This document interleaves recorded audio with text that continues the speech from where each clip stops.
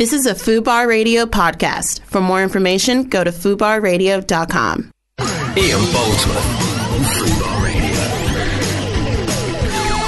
I think it's because she's like not quite beautiful, which makes her more beautiful.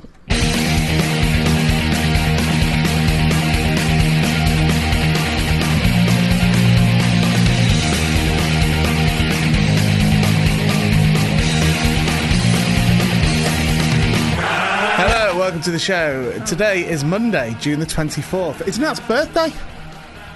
Yeah. Is that your birthday today? It is, yeah. When I just saw it, then that's mental. It's Nat's birthday today. Yeah. Why didn't you say something in advance? I'm low key. Yeah, I've always thought you a bit of low key.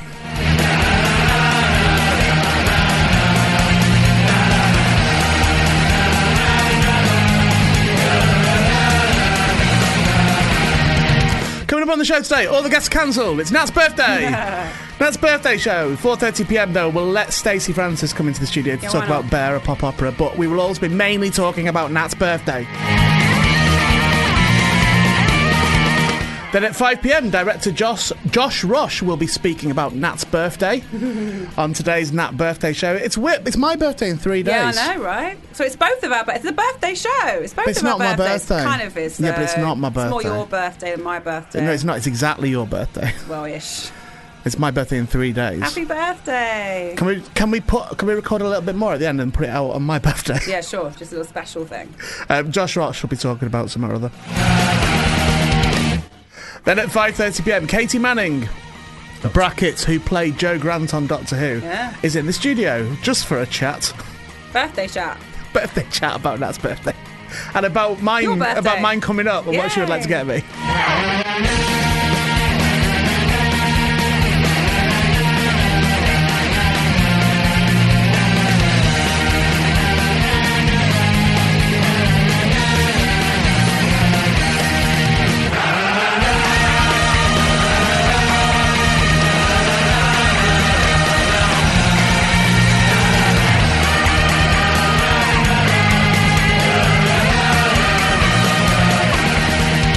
Ian Boldsworth on FUBAR Radio. Alright, pricks, how are you getting on this fine Monday? Should let you know, Natalie's very, very tired. I'm very poorly. What a birthday for us both. What a horrible birthday we're having. Do you know what? Hey, look at this.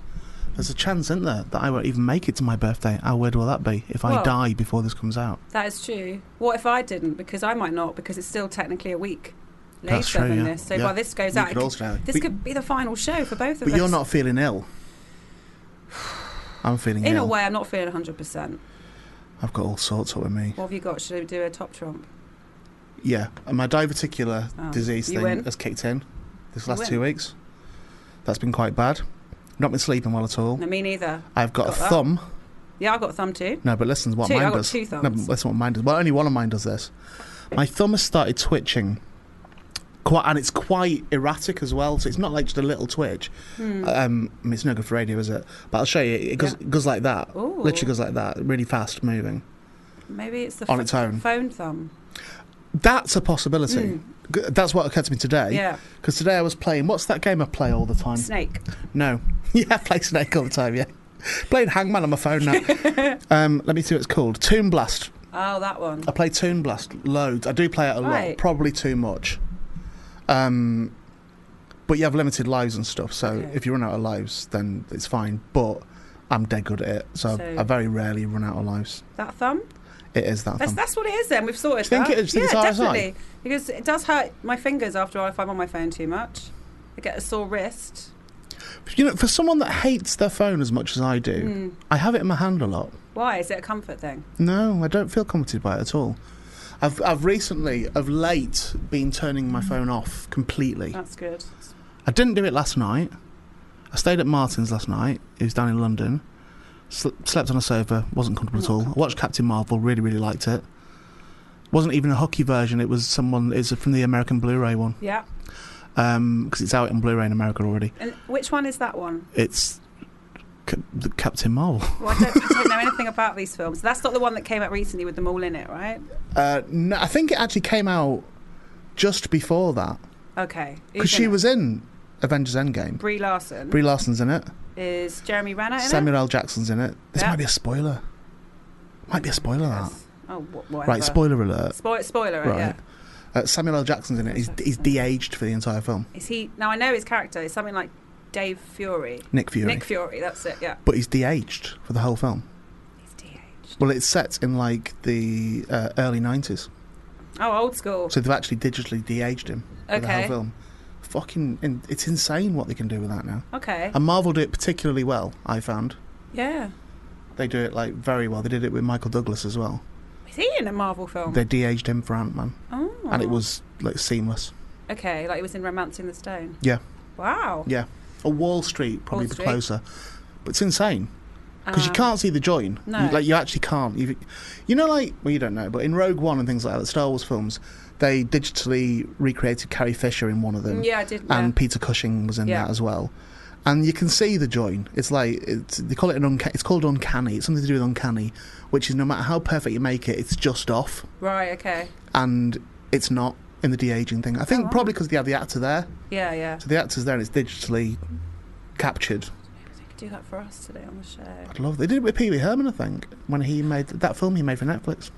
Yes. Slightly. Paul Rubens. Yes. Continue with your Marvel thing, because I want to mention him anyway. Well, no, go back to Paul Rubens then. Because have you been watching What We Do in the Shadows, the TV series? I've not, and do you know why? So good. I thought it was. I watched it. I didn't even get through the first episode. Well, okay. Is he in it? Is Paul Rubens in it? There's a really good episode. Spoiler, but it was on TV like 3 weeks ago. Okay. Ends up going to a trial, and in this trial, they've got Tilda Swinton, who's in that vampire film. I can't remember what it's Sorry called. about that clip. Yeah, I just drank some coffee. I didn't expect it to go like that. Tilda Swinton's there. They've got Evan Rachel Wood, who did Twilight. Okay. They've got Wesley Snipes as Blade. Right. And then I thought he was in jail. Not anymore. Right. And then they've got Paul Rubens, who was in Buffy the Vampire Slayer. I thought he was in jail. Not anymore. No, he didn't go to jail. No, he didn't. He didn't. And so it's just a weird. And they're mentioning like Tom and Brad, who are obviously an Interview with a Vampire. Okay. Robert, it was in. So that it's kind of nice how they've got. I'd probably miss a lot of those references because I'd miss. I didn't see Interview with a Vampire. I didn't certainly see Tom Twilight. Cruise played Lestat. I do know that, yeah, but I don't know anything about the story. Don't need to. But Paul Rubens, is he in it a lot? He's in it. In Buffy the Vampire Slayer or in What We Do in the Shadows? Is he in Buffy as well? Yeah. Is he? That's why he's in this programme, because it's all a callback to people who played vampires and stuff. I adore Paul Rubens. I think he's absolutely fantastic. And if you actually dig deeper onto the legal issues that occurred around him... I need to dig anyway. I remember it, but I don't remember what... There's nothing to tell. What? Was he in a... No, I'm not going to say it. Perhaps... No, you're saying was he? You're asking me what? I'm whispering like I can't be picked up. Was he what? Was it involving a cinema? Yes. Okay, then I know what it is. Yeah. It was Indecent Exposure in a cinema. Yeah. In a sex cinema it was. But it was... I think a great deal of the attacks on Paul Rubens of that time stemmed from homophobia. I don't actually know if Paul Rubens is actually gay. Okay. I just presume he is, but I don't know if he is or not. I've got no idea. But that's what I think. I think it stemmed from him being a kids' TV character, and he was actually really on it when that program was on air, Pee-wee's Playhouse. Like he smoked. I don't know if he still does, but he smoked at the time. He was really vigilant not to be seen smoking in public and not to be, all them sort of things. And the series I think had finished. Yeah. And he was in a sex cinema, allegedly with his gentleman out. With his Pee-wee out, yeah. But it kind of destroyed his career for a little while there. For a bit, but I will say that I've seen him in stuff. Do you know what? Maybe it didn't destroy his career, you know? I don't think it did, because I think Buffy the Vampire Slayer it destroyed was Pee Wee Herman is as what a it destroyed. Character, yeah. But Tim Burton he's worked with on stuff, hasn't he? Since then. Buffy was definitely only little after bits, that. though. Only small parts and stuff. I've seen him in stuff. I don't think it ruined his career. He was in Batman Returns. He was in Gotham. He played Penguin's father in Gotham as well. Yeah. I think he's brilliant. He is good. Is he coming in? When's he coming in? I haven't. I'll put a note down. Let's get him in. Paul Rubens. But I don't think he's going to come in. I don't think he's over. He'll be on the phone. Get him in. He'll be all right. Tell him Rubens. come in. He's got that flying bike, hasn't he, from Pee-wee's Playhouse? He could just fly over on that. No bother at all. How did we get to that? We were talking about Marvel. He's in the Marvel film. What we do in the shadows? She was talking about. Oh yeah, but before that, you mentioned. I didn't like it. I just didn't like it. The first episode. Yeah. Honestly, I watched maybe 15 minutes of it. That's how much of a chance I gave it. So that might be a fault on my part. I don't think. For me, most first episodes are not the best episodes. I think you've got to give it... I think it get up to number 3 was I was like, okay, this is actually really good. Matt Berry's really good. Okay. That Phone Jacker guy is good. Right. Kay Van Novak. Yeah. It's obviously written by the same people and directed. He's directed it as well, hasn't he? Yeah. Jermaine Clement. Yeah. It is good. I'd give it some more chance. They're only like 21 minutes long per episode. Well, it didn't last that long on the episode.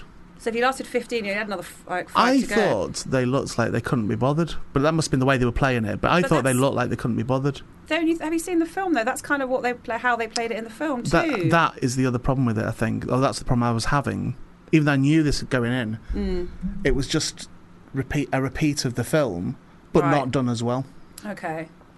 Similarly, I feel that way about Lemony Snicket, about the Netflix show Lemony Snicket, which I really like. I've not got through it yet because I stopped watching it and now I think I've lost the thread of it. But I think that suffers as a TV series because it's so similar to the movie in design and often portrayal as well, because it's similar to the book, it's just similar to the book, that I think it sometimes suffers because it's not Jim Carrey. And it looks like it looks like he's been miscast in that part, even though he's not. He's perfectly correct. Is it? Neil Patrick Harris. Yeah. He's a good actor. He's very good. Very actor. good. But something, I think, because of the existence of Jim Carrey playing that part, it slightly knocks it off. Well, maybe that's what is slightly different about what we did in the show. They're not playing the same characters, whereas in Lemony Snicket, obviously it's Lemony Snicket. Oh yeah, they're not. They are different characters. They're different characters. Yeah, they're English. Right. They're all three of them are, I think, British actors. Right. And they've got. Well, Matt Berry certainly has kept his accent. I wasn't enjoying it. Okay, fine. But I'm not saying it's rubbish. I just wasn't enjoying it. But maybe you weren't in the right mood. That's also possible. Because I was trying to watch the Matt Berry I can't remember what it's called. Talking about the rabbit, Year of the Rabbit. That's the new one on Channel 4. And I was watching last night thinking, no, I turned it off at 10. But then I thought maybe I'm just not in the right mood for this either. I think I partly struggle at the moment to watch anything because I'm constantly watching the Parapod movie. Yeah. So I'm watching it. I've seen it hundreds of times, and I'm so engrossed in that, yet bored of seeing it over and over again as well, that I actually, when I watch something else, I'm still in edit mode, and I'm still in sort of like, oh, you could take that bit out, you could take that bit out, or I don't like how that. I'm still in hypercritical mode when I watch things, and I'm just that's why I was so relieved last night when I watched Captain Marvel, because about 25 minutes in I was like, I'm watching this, I'm just watching it. That's good. I'm not like, I'm actually a bit lost in it. Yeah. I wasn't sure at first. They're long films as well, aren't they? It's 2 hours, yeah. I wasn't sure at first. At first I thought I might not like this at all. Okay. And then I can't remember what happened, but something happened in it that made me like, okay, I'm engaged. And then I just watched the whole thing. Thoroughly enjoyed it. I had the similar experience watching a film on Saturday that I wasn't sure if I would like. And I did, Vice, the Adam McKay film about... the presidential thing about Dick Cheney. That's it. I just watched it and I forgot his name. But did you see The Big Short that he did as well? No.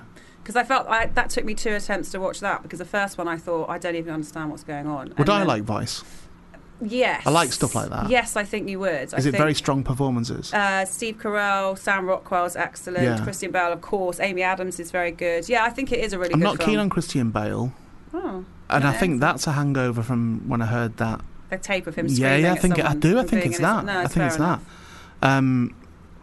I really like Sam Rockwell. He's fantastic. I will watch a film if he's in it. I've got a contact for Sam Rockwell. I have, honestly. Ooh. Should we get Sam Rockwell? I'd love to have Sam on the Rockwell. show? Yeah. With that. Shall I use my contacts and see if they can get Sam Rockwell on the Sure. show? Imagine that. Imagine if just one week on the Twitter it just said, right, so-and-so is doing a play at the Soho Theatre. It's Biggins or someone and Sam Rockwell. Do you know what, weirdly, Biggins and Rockwell, what a team that could be on the same Get show. them both in at the same time. Yeah, why not? Well, it's hard to pin down Biggins, isn't he? Yeah, I really like him, and I really like Steve Carell as well. Yeah, excellent. And you don't like Christian Bale? I think it's a hangover from that tape. I get that. So that must mean you're not that keen on Russell Crowe either, when he was like flinging things across I don't think I've heard that. Oh, okay. Russell Crowe, I sort of have a lot of time for because he's very involved in rugby league, and he owns an Australian rugby league team. Sure. And he came to Saints one time and stuff. So yeah, great. We love Russell. Yeah, Let's get Russell Crowe on the show. My mum thinks I look like Russell Crowe. She thinks I look like Russell Crowe, Kenneth Branagh. She said that when I'm 50, I'm going to look like Lee Majors. This is all stuff she said in the past. Lee Majors, Bionic Man. Yeah, Fall Guy as well. Let's get Lee Majors on. Is he with us? He's alive. He's with us. Okay, Yeah. good. We've got to check. He's pretty old, I think, but he's alive. I don't think he'll be over in the UK then. Get a lift with Pee Wee Herman. And that Sam bike. Rockwell. All Sam on the Rockwell. same. Hasn't he got a rocket, Sam Rockwell? Yeah, from that film. Yeah, he's done it all. Sam Rockwell, I really liked in Three Billboards. He's brilliant in that. So is Woody Harrelson, don't you think? I think they're all brilliant in Woody that. Harrelson is excellent. I think that's my favourite film that I've seen in the last 12 months. Really? Yeah, I really do. Okay. Blew me away, and I've got mates who hate it. I can Like my friend Laura said to me, she was saying to me that how much she hated it. And I was like, oh, I'm really looking forward to watching it. And then I watched it. I was like, you're mad. This is a brilliant film. Okay. Why did she hate it? I can't remember. She did give me a list of reasons. She always does. But then I thought that the same about the Death of Stalin film. Not so much. Loved it, but a lot of people like I really hated it. Whereas I've seen it a couple of times, I think it's really funny. Do you know what I think? We will put some music on and have guests in a bit. By the way, This is as it's tradition now. The film chat at the beginning. Do you know what I think? What? I think I now judge films according to that thing that I mentioned earlier. According to that idea of, do I get lost in the film? Does it switch me off from the stresses of real what life? You're thinking about, yeah. Because my life is very stressful at the moment. And I think worryingly stressful. I've started thinking this is actually, you know, you say like stress is a killer and all that. I've started thinking this is really bad how stressed I am, and I have a fair few people who put things on me as well. Sorry. No, not you. You're not. You're one of the few that doesn't. But there are people in my life who do pile stuff on me. That's true. Which is normally okay if it's just one of them, but when it's a few people... anyway, that's another story entirely.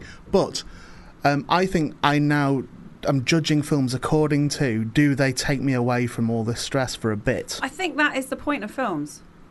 Not always. I think so. I think it's supposed to get you out into another world for 2 hours or but something. But it takes some doing, doesn't it? So, it does, my attitude at the moment is very much my attitude I had with What We Do in the Shadows, which is to put something on, go, I don't even want to watch it, and turn it off. Okay. Right? That's my attitude.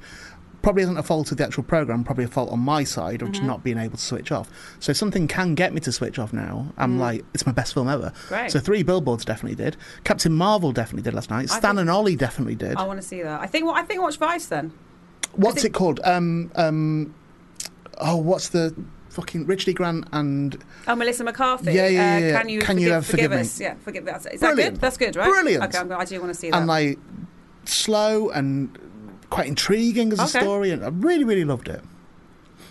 So that's what I'm after. You liked that film with Melissa McCarthy where she's with the Muppets or all those I characters. did, yeah. I didn't like that I at really all. liked it. In fact, she got on my nerves in that Did film she really? a lot. Yeah. She's kind of an unsympathetic character in it for a bit, though, isn't she? Yeah. Maya Rudolph's in it. She's obviously great in everything. Love her. But, Can't remember who she she's is. the secretary. Oh, see, I'm not keen Love on her. Really? Yeah, I'm not keen on her. Okay. I find her upsetting to watch. What? I do. I find her She's acting amazing. a bit upsetting. No, I'm sure she... Again, Okay. it's personal taste. Exactly. It's not any criticism of her. No, I did like it. And I liked it as well because so many people had slagged it off. And I was like... Again, me and Phil Fletcher, who does Hacker, we talked about that quite a lot, which is the idea of watching something and not just watching it on face value as a film, which I think I particularly do now as well because I'm making a film, so I do know what goes into it. And what I put into this film, a film like Happy Time Murders, has that and then 100 times that with all the technicalities of it and stuff. I know how difficult it is to technically make a film without chucking puppets in the mix. So when you watch that film, I think if you know about that sort of thing, you can really appreciate... It's like Dark Crystal is another case in point. People hate Dark Crystal, or did at the time. It's sort of been reappraised now and people do like it, but people hated it when it came out. Okay. And it's...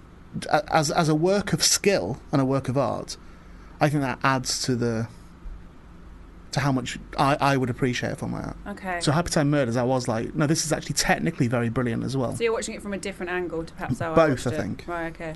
I thought it was funny. I did think it was funny. Yeah, well, okay. I thought there were bits of it. Just sometimes Melissa McCarthy, there are stuff I really like her in, and there's other stuff that I think... Oh. Do you know what? I think she's very good. She's definitely a good actress. I thought she was amazing in There's no denying Ghostbusters. that. Yeah, I thought they were all amazing in They were all good Ghostbusters. Yeah, they were good, yeah. Given that they were on a hiding to nothing from day one. Yeah. I thought Chris Hemsworth was good in that too, actually. I thought everyone was good. Less keen on him. Why? Oh, interesting. I'm less... I don't like... Here's what I don't like. Excuse me. I don't like that there's now a tendency to use Chris Hemsworth, particularly in comedy roles. So no matter what role he's playing Thor, they made Thor gradually over time into kind of a comedy character. And I would imagine there were meetings going, I'll tell you what, he's dead. He does dead funny stuff. He can be dead funny. You know, he's not just a beefcake. He can be really funny as well. And I think that's been then overused. Right. So I thought Thor Ragnarok was amazing, and that was a very, very, very funny film. But then the continuing story of Thor, I think, has been... I found it borderline offensive in Endgame. Oh, okay. Because he was, spoiler alert, he was fat. Just fat in it. And The it was whole just film? loads of fat jokes about him. Really, that's all it was. Oh, really? Marvel have done that quite a bit, you know. With people putting... People being fat. Have they? Yeah, and snipey fat references. Okay. What? Is he like fat and then thin in the film? No. Or does he just maintain it? He's fat from beginning to end, spoiler alert. Okay. Just got a belly and Why? stuff. Because he's just like, give up. Oh, He's fine, just okay. been eaten and drank. No, they did it in, I think it was the Avengers film before it. There was some reference to Chris Pratt, I want to say. Yeah, he's in Guardians of the Galaxy. That isn't he? dude, yeah? Yeah. And there was some reference to him having put weight on. Right, so he And kind him of being famously used to be slightly on the bigger side. Did he? Okay, And then right. lost, because he was in Parks and Recreation when he started it. Okay. Fairly normal size. And then obviously he lost to tons and tons of weight and gained all that muscle for Guardians of the Galaxy, I think. So is that an in-joke then? So would it have been an in-joke? Yeah, I think so, yeah. That's even worse than I think, because I didn't know it was an in-joke. Right, So okay. I'm assuming, I haven't seen it, but I'm assuming that's what they mean when they said I'm not saying you can't have fat jokes on something, by the way. I'm not giving it all like, Yeah. oh, I am fat, so no jokes about fat at all. I just think it's quite I think you've got to be ultra careful with stuff like that. It's predominantly aimed at kids. So you're hitting a market that is particularly susceptible to influence. Same as smoking, you know. How many people started smoking and didn't know it's because they'd watched Ghostbusters when they were a kid? Do you think that's why? Yeah, I really No. do. I do. No, I definitely. Who smoked in Ghostbusters? I think there's two things. All of them. Honestly, try and find a scene in Ghostbusters when Alright, someone's not got a I'm fag gonna on. It's rewatch it. unbelievable. I think there's two things in Ghostbusters that are insidiously influential. One is smoking, but not a brand, but they are smoking. And the other one is Budweiser. Oh, okay. And I think Budweiser is very apparent in lots of scenes. And the Ghostbusters are drinking Budweiser. And I think it is. It's proper subliminal advertising. Okay. Because they must have had a deal with Budweiser At that time. as a brand deal. Whereas yeah. now they do it all the time, and you see stuff in films or TV shows. You're like, okay, They here we go. did that then. But Okay. but cigs, Yeah, they had cigs yeah. on a lot. Even the figures of Ghostbusters, they've all got cigs. I thought you meant the Marshmallow Man. Yeah, he has a cig on. It's very smoky at the end of it anyway. He's big though, only it'd be a tiny little cigarette in his hand. But that's the point is I think that those sort of things can have undue influence. Matt Lucas spoke about it on Herring's podcast recently, and this idea as a creator where you think, I hope I've not done something that's ended up hurting someone. So he was talking about the only gay in the village and all that sort of business, and saying that, you know, it troubled him that would have been used as an attack on a kid, Right. Okay. even though it was a comedy thing.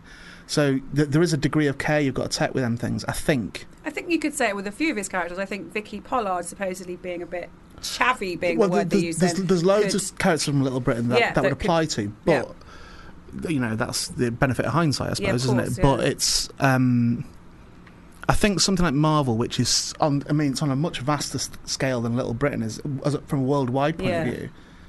If you've got like just a throwaway fat joke where someone's undermined for being fat and they themselves acknowledge it as being a bad thing, Right. I think that's it's a difficult thing to deal with, that is. That's what I think. Okay. I do. No, I can understand that. How many times have we done things like in the past? I mean, I remember particularly the sex show that I did with Angela here, and I'm sure I said it with Ed as well. There was something, we had long discussions about people using like small cock as an insult and all that sort of thing, and I would check it and go, no, there might be someone listening now who's ultra insecure about it, like a teenager or a young kid who's got no clue how big it should or shouldn't be. All they've got is pop culture influence on that, or porn. Yeah, but there's the same thing for women have it when it's either actually small or big boobs. Absolutely. Either way it can be used as Absolutely. a thing against you. So, that was amazing when you said that. You then crossed your arms. Like, You just went really defensive. I'm going to cover them up for a second. Yeah. No, I agree with that. So there has to be a degree of care of something you casually throw away. But I've definitely done it. Definitely of done course. it. You've done it on the show when you talked about my About your waps or whatever you called your them. big waps. Yes. I'd not saying if they're good or bad, though, am I? No, that's true. Just Just acknowledging saying what them. they are, yeah. Yeah. But I'm also not in favour of just sanitising everything as well. I'm just saying, personally, I found some of the little fat references in Marvel a bit problematic. I'm not going to watch it because I'm not interested in the whatever it is, the Marvel stuff. But I can understand what you're saying. I'd have had no influence with it. No influence. I'd have had no issue with it. See that? I think I'm having a stroke as well. I'd have had no issue with it. I don't know why I laughed when you said that. That's I think not I've funny. caught it off Chico. I'd have no issue with it at all God. if someone had said something about him being overweight to him, and he'd have gone, "Fuck off." Okay, yeah. Like, do you know what I mean? That sort of attitude. It was the fact that he seemed quite insecure about them saying that. Oh. That's what bothered me about it. So if he then was like, "Get fucked," even if it was a funny joke, a funny insult about something, I've no problem with that. I don't want it, you know. Well, that's film chat. That's our film of the week. It was just Marvel, doing it. It was just doing it. Vice. It was just doing it. My thumb The was just doing twitchy it. finger. Yeah. We did have a tweet last time, didn't we? I can't remember, weeks ago now, from someone saying love the film chat. Oh, Jonathan, there you go, found it. We can't. Yeah, but we can't do this show just for one Loving person. the film chat on Ian's show. More of this, please, with Barry too, if possible. No, It's not possible. he wouldn't be able to have a chat like this about films.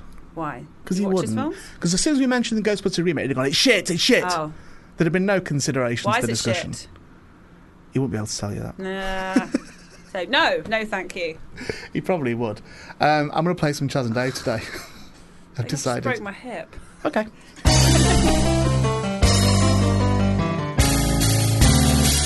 You're a little bit of me, I'm a little bit of you. That's what we wanna wonder, like a lot of others do. 'Cause you're a little bit of me, I'm a little bit of you. You're a little bit of me, I'm a little bit of you. Listening to Fubar Radio, which of course is the home of the Chaz and Dave double play. And now we have Come On Charlie as our second Chaz and Dave double play.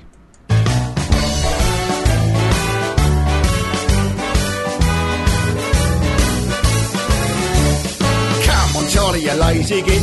Put your back into it. If we're not careful, we'll never get done today. We'll have to stand it up on end if we're gonna get it round the bend. No, not like that, mate. Up the other way. Now, 42, turn it round. That's the ticket. We'll soon be down around the corner, having a pint of beer.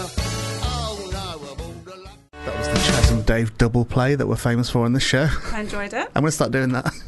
Chaz and Dave double play. Every show. I want to talk to you about it. Yesterday, you know that I don't listen back to this show because it's bad enough being there the first time. But sometimes I think you do. No, I don't. Because No, you've texted me before about things that are like, that didn't sound right. No, that's normally because someone has tweeted Oh, me I to see, tell okay, me. Yeah, no, okay. I don't listen back to it. Okay. I don't, not in a stubborn way, I just don't listen back to it. But what I did do yesterday when I was driving down is on my shuffle on my phone, Chaz and Dave came on my shuffle. Right. And then I was thinking about when I interviewed Chaz, not long before he died. And I went and found that and listened to that interview. How was it? It was beautiful. It was really, really lovely. I spoke too much as normal, but he was brilliant and it was really sweet. And we talked about how we were going to catch up in another 20 years and all that sort of stuff. Yeah. Got a little bit choked up when I listened to it. But what I thought was, I don't know if this is exploitative. I'm asking you. You know when you do like best ofs and all that sort of stuff when I'm not here. Oh, no. Is it plausible? What? Are you going to do? Sorry, no. Continue what you were about to say. What, Then I what do you think I'm going to say? No, I don't think you are going to say what I thought you were going to say. So just say Well, what tell you me were what you going to say. think I was going to say. That we could do a best of departed guests. Yeah, I do. Oh, okay. There Yeah, we I'm go. serious. We're on the Yeah, same yeah. page. Okay, But like right, an obit show. Okay. Yeah, Not we in could a. do that. But is that exploitative? I'm trying to work out how many guests have been on that have passed. Whether it would be really Yeah, loads. Steve Strange. We've Kaz. got another guest in the studio now who's now She looking looks panicked. healthy. She looks healthy. You do Honestly, look healthy at the moment. loads of You know. them died. Loads of them died. They are slightly older. Oh my God! Weren't they? Freaking fucking Steve- knock wood. Steve The hell? Strange. Should we knock wood or the hell? This is Stacey Francis This is who's with us, by the way. This is a very interesting introduction. No, it's true. But this wasn't Who the is it? intro It's that I was okay. actually had I planned. can only think of 2 guests. No, That's there not was- enough there to was- fill out. Okay, There's but a do we need few. to talk about that though? There's a few. Now it's awkward. No, it's all right. You'd be okay. I think you'd be all right. We never had George Michael on. We didn't have Bless. George Michael on. Carrie Fisher. Soul, the body. We didn't have I them can't on. think of any more. Ronnie Corbett. We didn't have We didn't have Ronnie. him on. We just said that he might die, and then he did. Okay. I think there's only been 2 guests. No, there's not. There's more than. I just can't remember the names. Okay. I'm a nun in the show, so I could actually plead the blood of Jesus, and it wouldn't seem odd. Look, I don't, by the way, we are not legally. If anything does happen, Yeah, we've not we haven't actually. done it. I'm gonna just keep pleading the blood of Jesus because I am playing a nun in the new show, so Okay. I'll just stay here with my eyes closed Well, that's and what- just plead the blood of You Jesus look healthy. on my own life. We're I am talking very about- healthy, thank God. We're talking about Bear, a pop opera, Yeah. and I know Hi. nothing about it. Hi there. Hi. And I know nothing about it at all. Yeah. because that's how I roll. Okay, I that's deliberately fine. don't find anything out about the guests unless I know them Cool. already. But I don't. Okay. So it's at the Vaults. It's at the Vaults. It's called Bare, B-A-R-E, for people Yep. listening that never heard of it as well. Yep. A pop opera, and we're not singing opera, but everything is, the lyrics, the dialogue is very saying, and the story is very saying. And it's about a boy in Catholic school who, he's in boarding school, and he falls in love with another boy. Okay. Basically, and obviously that's not very wanted at a Catholic boarding school. And so the priest has a problem with it, and he obviously is hiding it, and he's afraid. He wants to come out, and it's just perfect for the Stonewall riots at this time in life, to have this kind of show. Is it a new show? It is. Well, it was originally from 2008, but I think it was long before its time, to be honest. Okay. As a matter of fact, I have friends in America that were Broadway producers that tried to sell it to people to do it on Broadway, and they wouldn't touch it. And I think now would be a perfect time for a show like this on the West End as well as Broadway. Is it readapted though now? It was 2008, or is it just exactly as it was? Yeah. It's exactly as it was. Oh, okay, that's interesting. Yeah, that's what I mean. It was very before its time, and now it's like perfect timing because the gay community is more outspoken and more supported, and it's just a be yourself kind of project. Be yourself. Don't be afraid of who you are. You can be loved, and it's just a beautiful story about. I think I'd sulk. I think if I'd made something that hadn't done well, and then the time in the future came where it would fit better, I'd be like, no, you're not having it. Really? Yeah. Why? But you ignored it the first time, so you can't have it. Well, this is the society we live in. I have friends, and as a matter of fact, that are gay. That a very good friend of mine, his name is Billy Port in America, who's he's amazing. He's one of my closest friends, and I remember in the 90s I did a Broadway show with him, and he could not. The record label would not allow him to say that he was gay. He had to pretend he was singing to women, and he couldn't be himself, and he was attacked, and he was always, really pretty much beat up in the industry. He was rejected for 10 years, and now he's in a position American where Horror Story. Now he's thriving and doing so well because society has finally caught up to him. And was that so? At that time, then, was that if that was the if that's the reason that he wasn't allowed to say things and all that, and did they just say it blatantly, just saying no, you can't because you are gay? Absolutely. So aren't there now legal repercussions to that? Can't he just go back and go, right, well I don't know if he even cares now. He's so Not. famous. He's got nominated for Golden Globe. He's the universe is sort of blessing him. You know what I mean? Yeah. He's in a Taylor Swift video that's coming out today. I'm just kind of promoting him because I love him, but it's a very neck and it's a very sort of neck and neck sort of story because the show that I'm doing right now, it just represents someone like him. Yeah. And it's just a really feel good story. I think every generation would love it. It's a young demographic. We have young artists straight out of drama school that are phenomenal, that don't have a Broadway background or West End background yet, but they should be going there because they're phenomenal artists, and I'm just honored to be working with them, and it's just a really phenomenal piece. So you said you play a nun in the show. I do. Are you a sympathetic character, though? I'm a very sympathetic. Okay.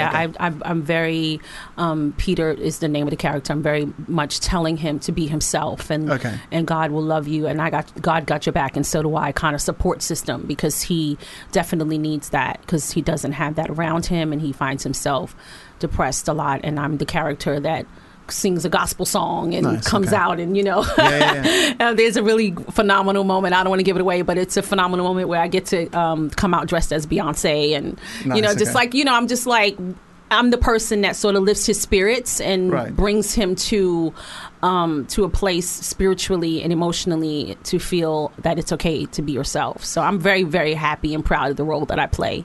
Do you feel duty bound as someone who performs it within the show? And it's obviously a show that has I guess an ethical and moral stance ultimately because of what it's about. But do you feel that when you do PR and stuff like this that you have to hammer that home, or would you be more inclined to go let the piece speak for itself? Well, it's a very interesting. That's a great question because I worked on Broadway for many years in musical theater. I have a lot of gay friends, and I'm very supported by the LGBT community because I'm a soprano, and like we're the ones that like they love to hear me sing. I've been at Heaven. I've been at big clubs around Europe, and so I think if it wasn't for that, I'd just be like, okay, let the piece speak for itself. But because I have so many friends and because I have so many experiences and relationships with people who are gay, it turns into that me going, hey, like I'm also sort of a petitioner for the rights because of who I am and because of my background. Yeah, I get that, and it's I have a difficult thing with it sometimes because not just with that, with any cause, quote unquote cause, because I think because I want it to be further down the line than it is. Yeah. So I want it to be like if I look at Twitter, I'm like, just shut up, but just be. Yeah. Just be, and it'll be all right. I get what you mean. But but I think you have to check yourself sometimes with that, because as someone historically heterosexual person, I think sometimes you have to go, yeah, but it's all very well for me to say that because I'm not party to this, fucking. And then I can remember, because I would certainly, as a comedian, when I did comedy and stuff, I certainly would have defended any gay jokes. Like, I definitely would.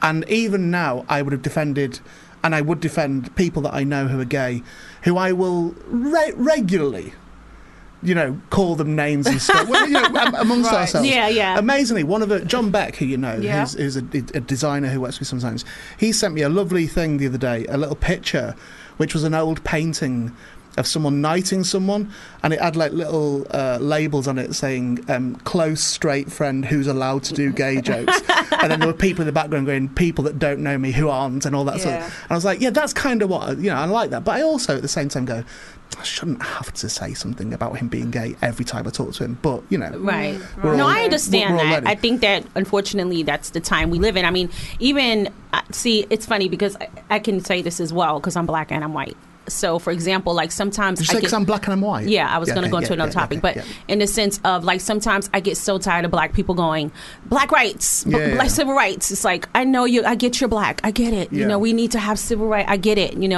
So, but on the other side of it, I understand I get their pain as well. So it's a very interesting thing because when you're on the outside and you haven't felt that pain, it's very easy to say, just fucking shut up already. But because you're in it, you feel it's just with every cause. I have a friend that has a son who has autism, and every 5 minutes she's talking about kids with autism. It's like, okay, we got it, but we don't know what that feels like as a mom to have a kid with autism, right? So it's the person walking their walk and having their experience, and when you don't have to deal with that burden every day, it just calls for you to be a little more patient and kind and gentle and a little more gracious, even though it might be annoying. In your universe, sometimes you're like, oh fuck, here we are again. Do you know what? But it's just hard, I think it's important to make sure that as a human being, you do have a patience and you have compassion. I think that's key. No, I do think that's key, and I think that the issue that I have, I guess, when I observe this sort of thing going on, is the vitriol aspect, which I've spoken about on here loads of times. The vitriol aspect, which is, what does that word mean? Sorry, it just means it's just like very full on and very sort of angry and sort of angry militant behaviour. Yeah, but unfortunately, society got them there. Do you know what I mean? Like society got them to angry. Society got them to attack. Listen. I mean, that's a whole other conversation about being a celebrity in the media, and the media fucking rips you open and rips your heart out, and you're just like, wait, that's not who I am. And it makes you angry. It makes you want to defend yourself. It makes you want to come out every time and say, stop doing that. So it's a very sensitive, I don't know, it's a very thin line to always just be sort of gracious and quiet when you're getting ripped apart. I don't think you have to be gracious and quiet, but I think there are levels of, if you have a cause, of how you fight that cause that isn't ultimately counterproductive. Yes. So it can end up being counterproductive if you fight that cause in a very objectionable way. So it's a people really stop hearing what you're saying and they're like, okay, here she comes fighting again. Kind of that. And we know there are people within the media who would be lost without their cause. If they ever got what they're supposedly fighting for, they'd be fucked. Right. I have no career. Right, exactly. It's true. There's nothing to fight anymore. It's true, because that's why I thank God I can sing, because I'm like, okay. Exactly. You've got the talent to back it up. Totally. And there are plenty that do not. Right, exactly. They have to stay on reality shows. They have to stay on in the war. No, I get it. It's true. Yeah, that's why that all spiraled from that idea of, Because how I would like things to be if I was in something like that, I would like to go to work, do the show, and come away and not have to say anything about it. Just go, I've literally just said everything that I need to say on that stage. Yeah. It's all there. And this piece does do that. In all honesty, you can go in there as an artist and go, I mean, because honestly, it's my dream role. I get to sing, dance, and act, and I get to be, compassionate and mean and scary, and it's like all these waves of emotion that I get to play. But the story itself is a story that needs to be told, and it is all these varied characters in it. Some people you'll hate, some people you love, and I just think that from that viewpoint is dancing, and it's entertainment as well. So you'll have feel-good moments, and you'll have really horrible, moments where you have to say to yourself, am I guilty of doing this? Right. And the Vaults, how's the Vaults as a venue? To be perfectly honest with you, I've heard phenomenal things about it, but I go there tomorrow for something called a SITS probe, which I cannot wait to do. It's like my favorite part of what's that? It's when the band comes and you come out of that like mirrored, and we've been in rehearsal hall for like 3 weeks. You come out of that space and you go into the theater for the first time, and you get on the stage and you meet the band and you get to sing with the sound and the lights and the tech, and everything starts happening. So this is like my favorite part of the production. So you've not been to the actual venue yet? I haven't been there yet, but I'm just being honest. I mean, my publicist is outside probably going, please pretend. But I know I haven't. I haven't. But I heard that it's a vault. Yeah. You might describe it, and it's nothing like that you said. It's like, she wasn't telling the truth. They're all red seats. Right. She's like, you're horrible. No, I'm just kidding. No, I saw the set, because they built the set and they showed us like a mock-up of the set, and it looked phenomenal. Yeah. So I'm very excited to go in there. And how long? So the run is June the 21st at the Vaults to August the 4th. Yeah. Is that a limited run, or is that it's a limited run. Okay, so it will stay like that way, yeah. Yeah, it'll be there for the 6 weeks, and I mean, ideally somebody will come along and say, "Oh wow, we love this, and we want to put it in the West End." It's with a view to make it, because it's just definitely like you remember the show Rent? Mm-hmm. Yeah, like it was like a movement. I really feel like this show is like that. The young people will love this show. Yeah, it's a very young cast, but the story is not young, so older people will love it too. Okay, that sounds lovely then. So that's an exciting thing for you though, isn't it? Yeah, to have it's very something exciting. On the cusp of, even though it's existed before, you're on the cusp of creation under a new regime ultimately. Yeah, it existed in America, so it never ever came here. So okay, so it's new here. Okay, yeah, right. So that's really cool. It played in LA in America, but it never played here before, so it's totally new to the UK, and it's really awesome. And you say first time round it didn't do anything in America because no, it did. It was off Broadway. It did well. It was in LA. I'm not sure, but they did an album. They did a soundtrack. The Roxy. I bet it was the Roxy. They did a soundtrack. Why do you think it was the Roxy? I think because I know that Rocky Horror went to the Roxy originally. Oh, okay. When I don't know where it was. Transferred, it went to the Roxy. And maybe somebody could Google for us. It's the only place I know. I bet it's the Roxy. Have you been to America? I have, but yes. Oh, okay. Because there's a lot of venues other than the Roxy. Yeah, but we're talking about what I know. Oh, okay. So in LA, it might not even, do you know what? The Roxy might not even be in LA for all I know. Is it in LA? The Roxy. I bet it's at the Roxy. Oh, at Hudson Theatre. The Hudson Theatre. Oh, yeah, that's what they renamed the Roxy the Hudson. That's what I was thinking. I forgot that had happened. So funny. That is what you meant. Yeah, that's what you meant. So I did get the right venue. Yeah, you totally did. Yeah, as long as I was right at the end of it. That's so cute. No, LA always they still call it the Roxy. Yeah, no one calls it the Hudson. Is there a Roxy in LA? I thought it was in New York. I don't know. It almost certainly is. That's what I said. I think I said that. I'm not even sure it's in LA. That's literally the only venue I know in America. It's the only one. So it could be in Oklahoma, but you don't know. I could go to it could be Alabama. We don't know. Go to the airport and say, 1 ticket for America, please. I am going to go to the Roxy. I feel like I've seen the logo for the Roxy. For the Roxy, red but I have no idea. I don't know what it's like anymore. Topic. We can still talk about just different stuff, though, can't we? Yeah. I'm pretty sure that the logo, certainly for one period of time, was all light bulbs. It was done it was in red, right? But I guess whatever they designed it in at the time. Yeah. Oh, it's LA. But I certainly know. It was LA. Yeah. So I was right. It wasn't LA. There's a Roxy Theatre in West Hollywood. Yeah. That is correct. Yeah. I lived there we there go. So it is red. We're kind of reddy orange. Yeah, because I lived there for 18 years, so obviously I've seen it many David times. Geffen, it was his theatre. Oh, really? Yeah. There we go, bringing the stage play Rocky Horror to United States. Yeah, no, that's what happened. Correct. So Rocky Horror went from London. It was originally at the Royal Court, then it went to the King's Head Theatre, and then when it transferred to America, where Tim Curry went with it because he was in the original cast, and he went with it, and that's where Meatloaf entered the cast. Was at the Roxy. Oh, really? Yeah. Wow. And again, so here's an interesting thing as well. Meatloaf apparently, when because he was just cast in it, he didn't know what it was about. And when Tim Curry came out in rehearsals and stuff, dressed up as Frank. Apparently, Meatloaf walked out. He did? Yeah, and he said, "I'm not doing this." I'm not, really? Yeah. Wow. Because that's how he'd been brought up. Where were the reality TV show cameras at that point? Exactly. Yeah. I mean, he'd speak about it now retrospectively as the wrong thing, you know, and ultimately you'd be hard pushed to find a picture of Tim Curry and Meatloaf where they're not all over each other. Yeah. Ultimately, but his initial reaction, which I always find is a very interesting thing about anyone, because in a sense, you can't ultimately judge someone properly on their initial reaction to something, because that's often the most honest reaction you get. And if they're then capable people to go, that was wrong, wasn't it? I don't know why I did that, and I don't know why... reacting that way. I shouldn't be acting that way. Yeah. That, I think, is progress. That's where I think you go, right, well, let's... That's fair. Yeah. That's a fair It's thing. the insidious ones that you have to worry about. The ones that pretend they're not bothered and secretly they're... covertly hostile. Yeah. Yeah. There we go. We've got through this, haven't we? Yes. Yeah.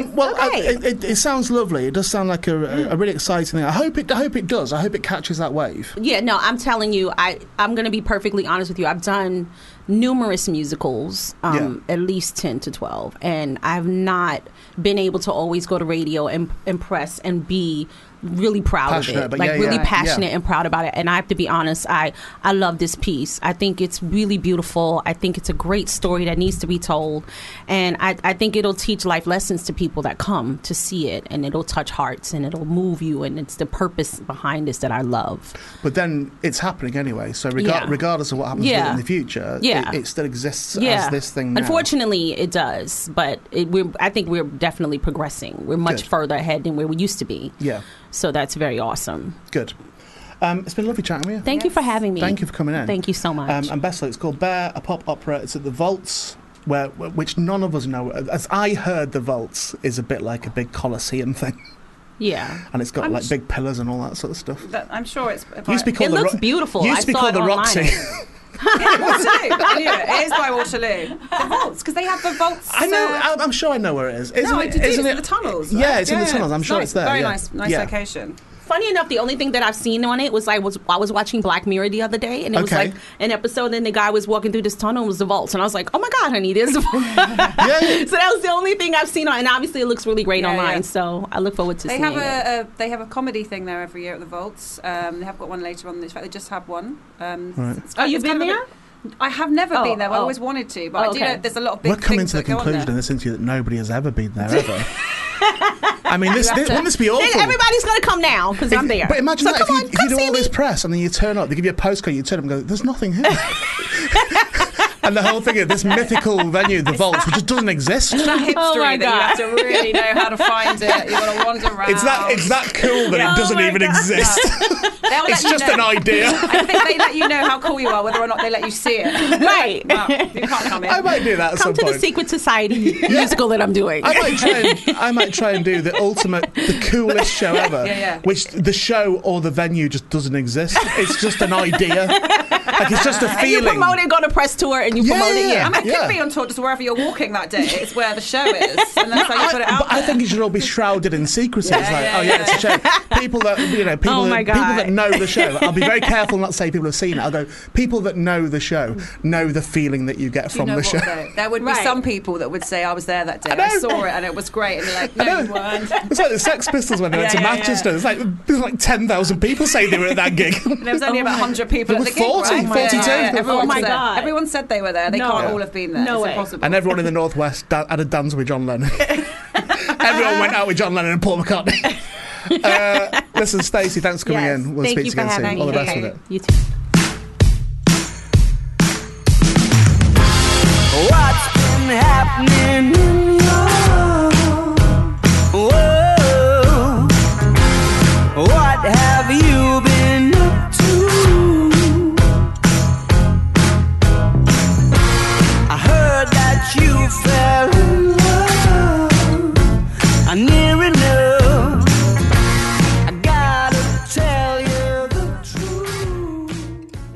listening to Fubar Radio, home of the double play and home of the leaving the door open in the studio, and home of the producer just standing behind you rather sinisterly with a bottle of water for some reason.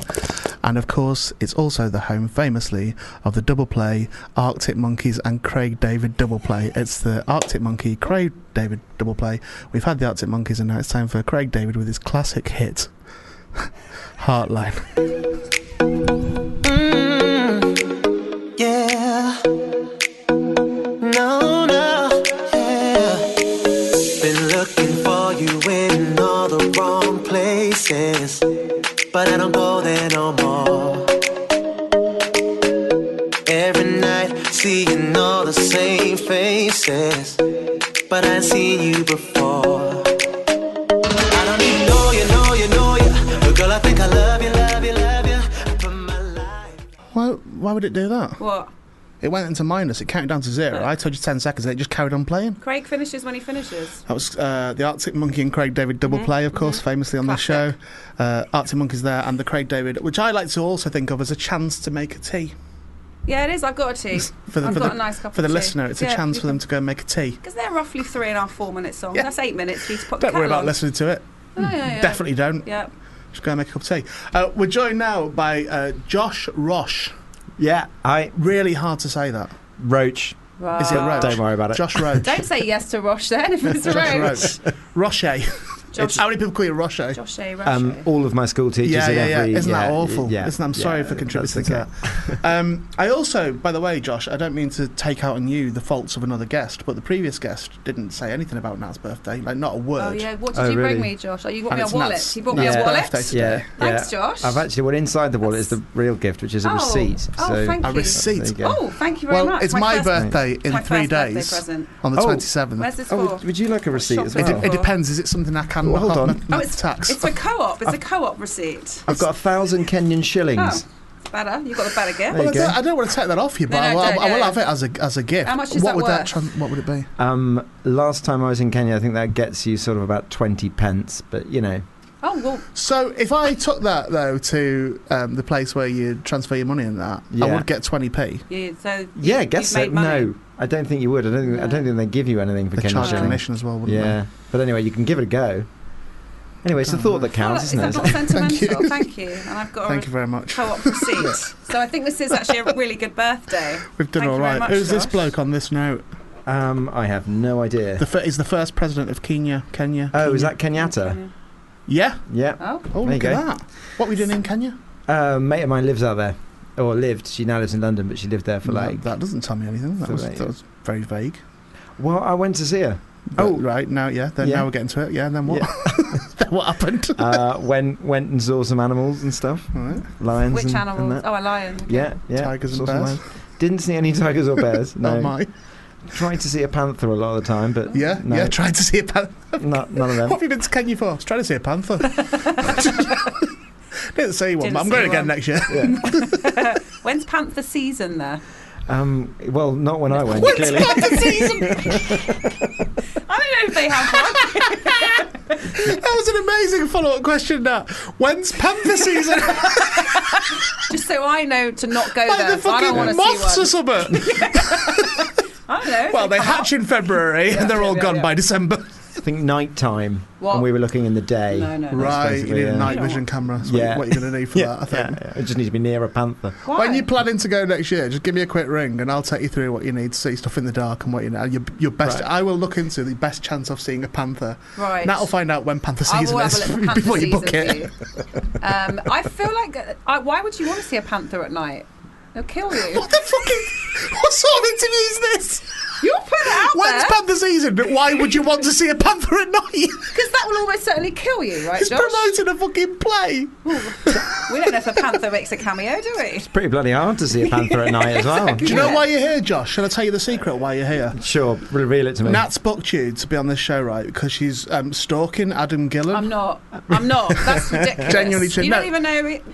I didn't know until you told me the story about you stalking him. Well, I hardly think it was stalking when implied more than once. He was at a train station late at night, and Nat was there as well, and she just went up to him, and he looked like he was really scared that she was going to sit with him all West London. All incorrect. I went to go and see Benidorm live that he's in Woking with my friend Clive, who's very good friends with Darren Lisson. Yeah. Right. And so he knows the cast, and we were like, oh, okay. We went for a few drinks after the show, me and my friend Clive. We're on the platform, and then we were like, he went, oh, that's Adam, and he goes, oh, because he was great in it, absolutely great in it. And he said, if he'd not been, would you not have gone? He went over to go and say hello to him, not me. Well, you didn't tell me that. So he went over there, and Adam kind of looked terrified and was like, and I can understand why he's obviously thinking, oh, Jesus Christ, they're going to get on the same train as me and sit with me all the way home. So we were like, okay, bye. But then my friend Clive asked Darren, he went, he's super shy. He's just always like that. He'll be nice, but he's a super shy guy. So I think how I told this story made it sound better than that. I think by expanding on that story, you made it worse. Well, not really, because it makes it more credible, because he knows the creator. It's not like he's stalking him on a platform. I've got an even better... This is related to me via Adam, and I hope I'm okay saying this. But so he did a show called Killer Joe at Trafalgar Studios a little while ago with Orlando Bloom in it. Okay. Right?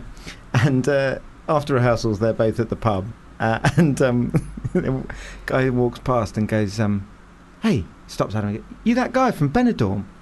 And Adam goes, yeah, no, I am. And he goes, can I get a picture? And Adam's like, yeah, of course, you can have a picture. And so he nudges the guy sitting next to Adam and he goes, here, take a picture of me and the guy in Benidorm. And the guy that he nudged was Orlando Bloom. Thanks, that's brilliant. That's great. They're the moments you live for. Yeah, that is. When you're with someone who's like really famous, they're the moments you fucking... I have that with Vegas constantly. Right. If we're at the rugby together and that, I'm just waiting for just one person to know me from something. Yeah. And it happened once where the pitch announcer at Anfield did it. The pitch announcer, it was at Anfield because they were playing a game of rugby at Anfield, came out afterwards and bypassed Johnny to me.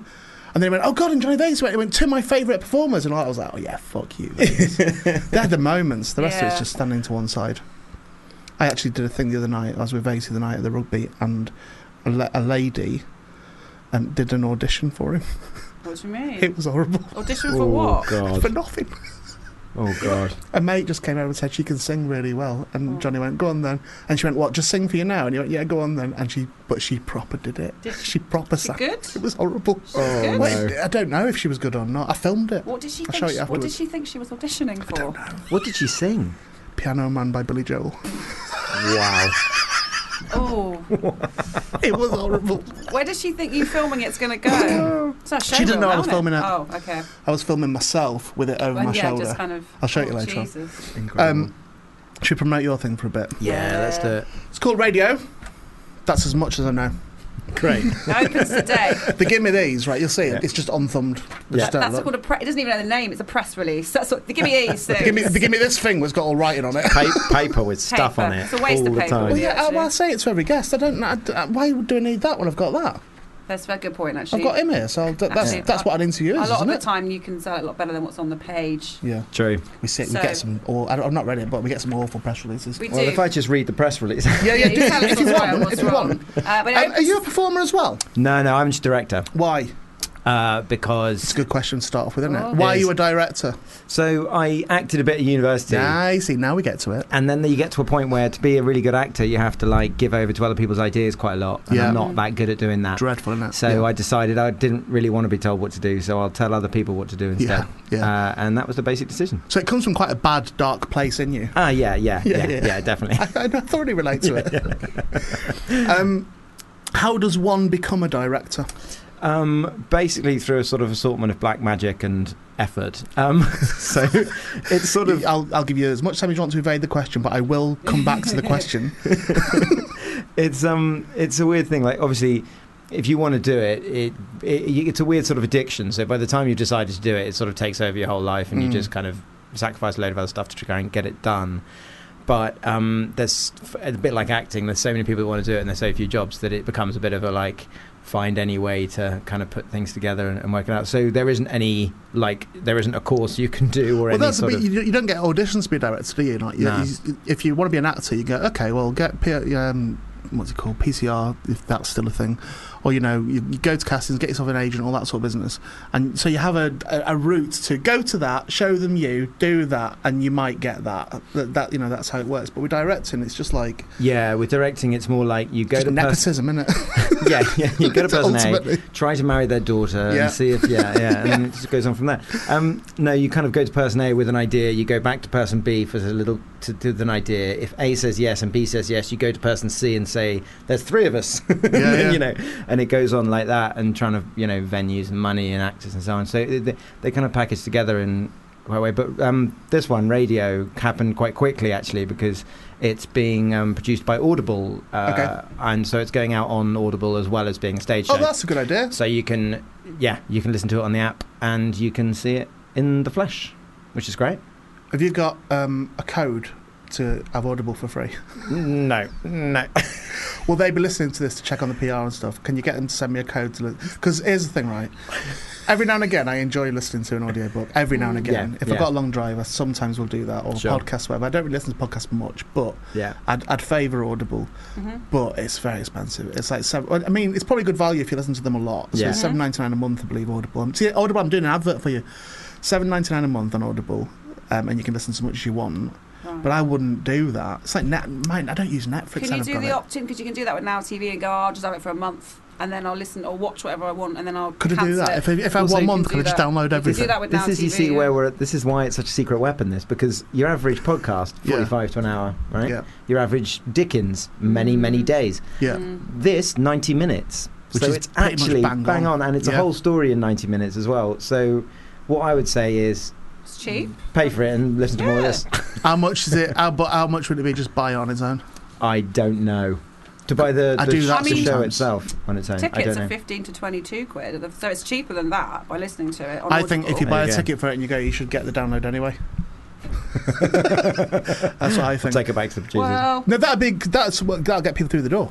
That'd be a thing of going, right, if you've actually been to see the live show, you get the audiobook, or other people go, you can just have the audiobook and pay for that if you want, but then you won't have the experience of seeing it live, which is obviously going to be ultimately better because it's a live thing that's happening there in front of your eyes, rather than a recording. If it goes wrong, it's not going to get put out as a recording. So go there in case it goes wrong. In case Adam Gillen completely fucks it up. In case Nat goes. In case Nat goes to the show and sits at the front, and Adam Gillen's halfway through the show and just spots her and goes, "That's that fucking lunatic from that station that time." You've probably never been back to Woking. I feel like we've got away from me getting free Audible. Oh, okay, so free Audible for you. Do you know what I got recently? Audiobook, Mortimer and Whitehouse's Gone Fishing book. Oh, the fishing, yes. I haven't seen really it. Brilliant. It's supposed to be great. Oh, the show's amazing, but the audiobook's really, really good. Because they're just not reading the book, they just don't bother. Oh, fair enough, okay. So they start it and they try and read bits of it. Is that on Audible? Oh, you will listen to it. It will be. You could have a listen to other stuff when you're paying your $7.99 for the month to listen to radio. I thought it was really good. Yeah. Okay. I've got it on my phone. Nah. Great. So that's that. Why don't I, in the break, have a look at other things on Audible you could listen to? Why don't we ask the person who's been interviewed what their show's about? Okay, good. So that's a good. But yeah, keep mentioning Audible. I will, and I'll have a look what else. I think Audible are my provider of choice for that sort of stuff. I think they're my favourite thing ever. But I think if this week goes by and I don't get a discount code, and bear in mind it is my birthday and it's Nat's birthday as well. True, if I don't get Audible for free, because Amazon did that, they gave it us free, didn't they? They did. Now TV did that actually. Gave me a free month. Yeah. You've invited the wrong person into the studio to give you free Audible. Keep trying. I mean, I'm totally behind it. You said he would know. You said he would have a code. I was told this, Josh. Yeah. One thing to know about Panthers and codes for Audible, and so far it's not really happening. Is horribly it? Also, Nat wants someone to stay within Kenya. You've got any friends that live there? Yeah, because I want to go in Panther season. I want to go to see some Panthers. My friends moved back, and I don't have a code. So well, thanks for coming in, Josh. It's been nice to see. I now don't care about your play. Well, it starts today. Opens today. Okay.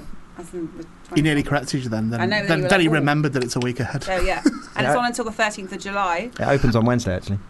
Oh, not the 24th of June then? No. What day then? Oh, opens on the 19th of June. Ah, well, there's a press night. Last Wednesday. It's a press night on the 24th of June. That's what it is. Oh, I see. Yeah. What's it about? Is it about radio? Yes, to an extent. It's about the space race, basically. Okay. It's about a guy who gets born in 1950 in the middle of the century, and in the middle of America in Kansas.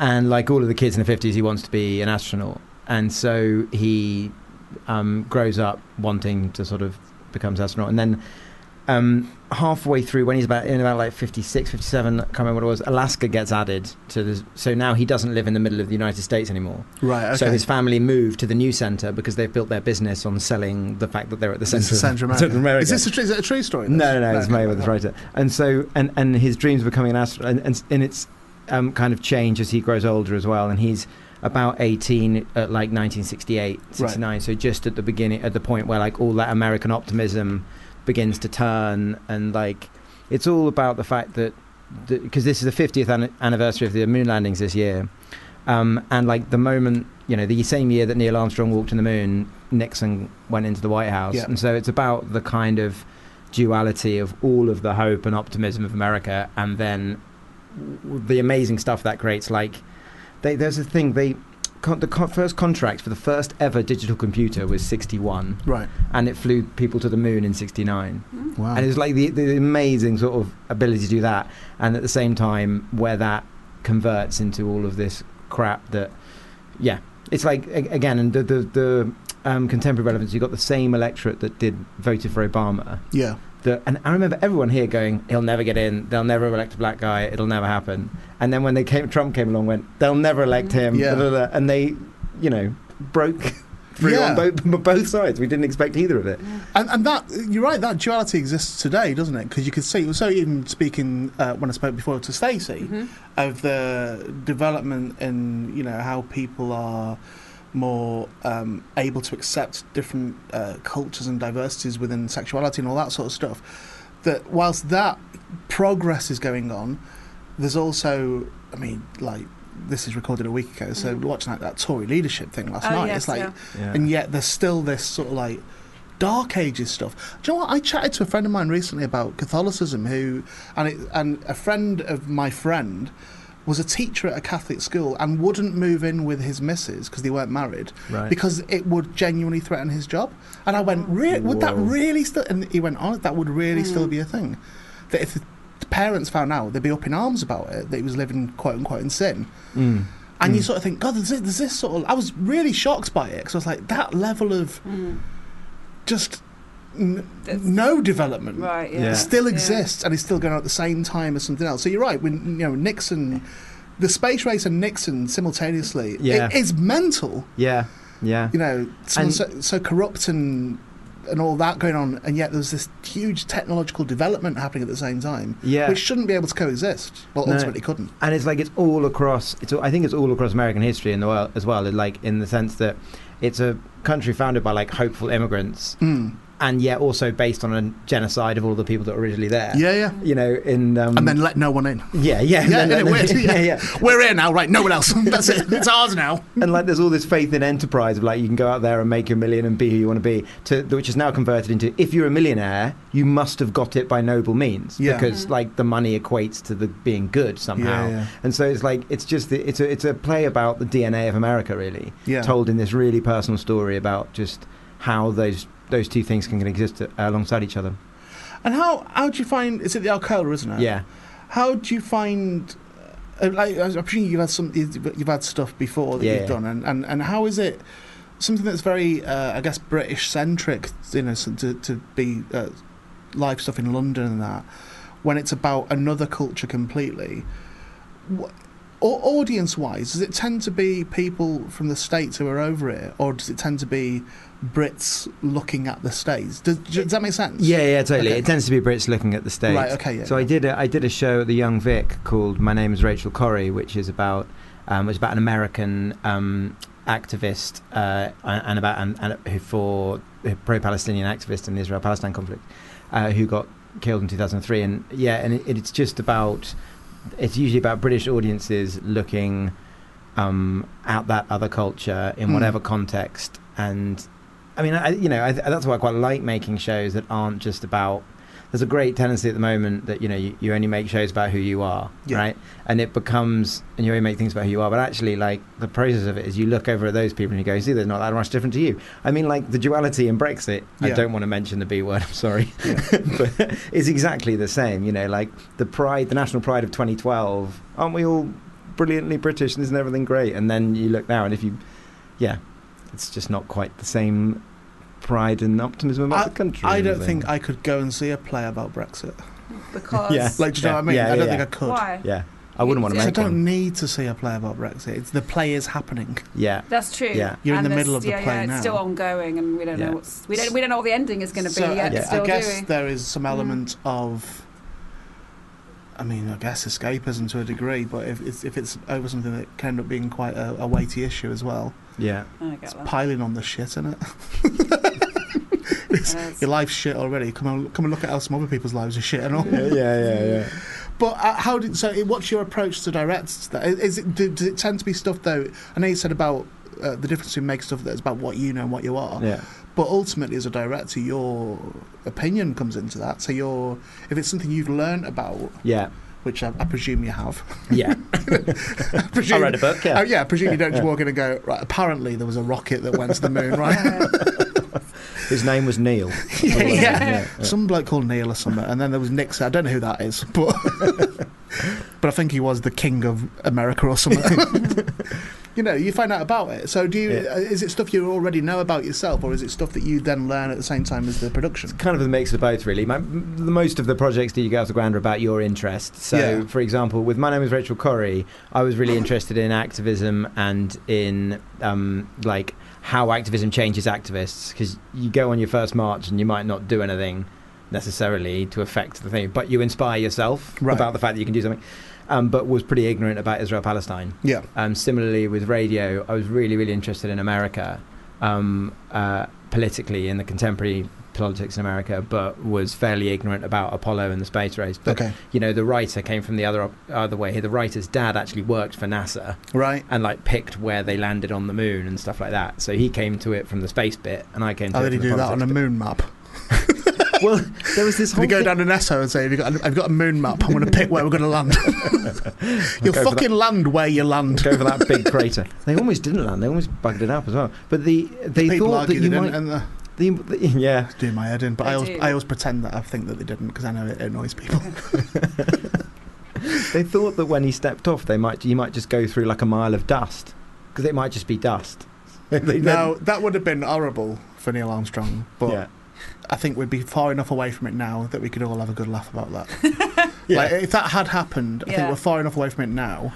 Yeah. Where it could be. Do you remember when he said one small step and then fell for an hour?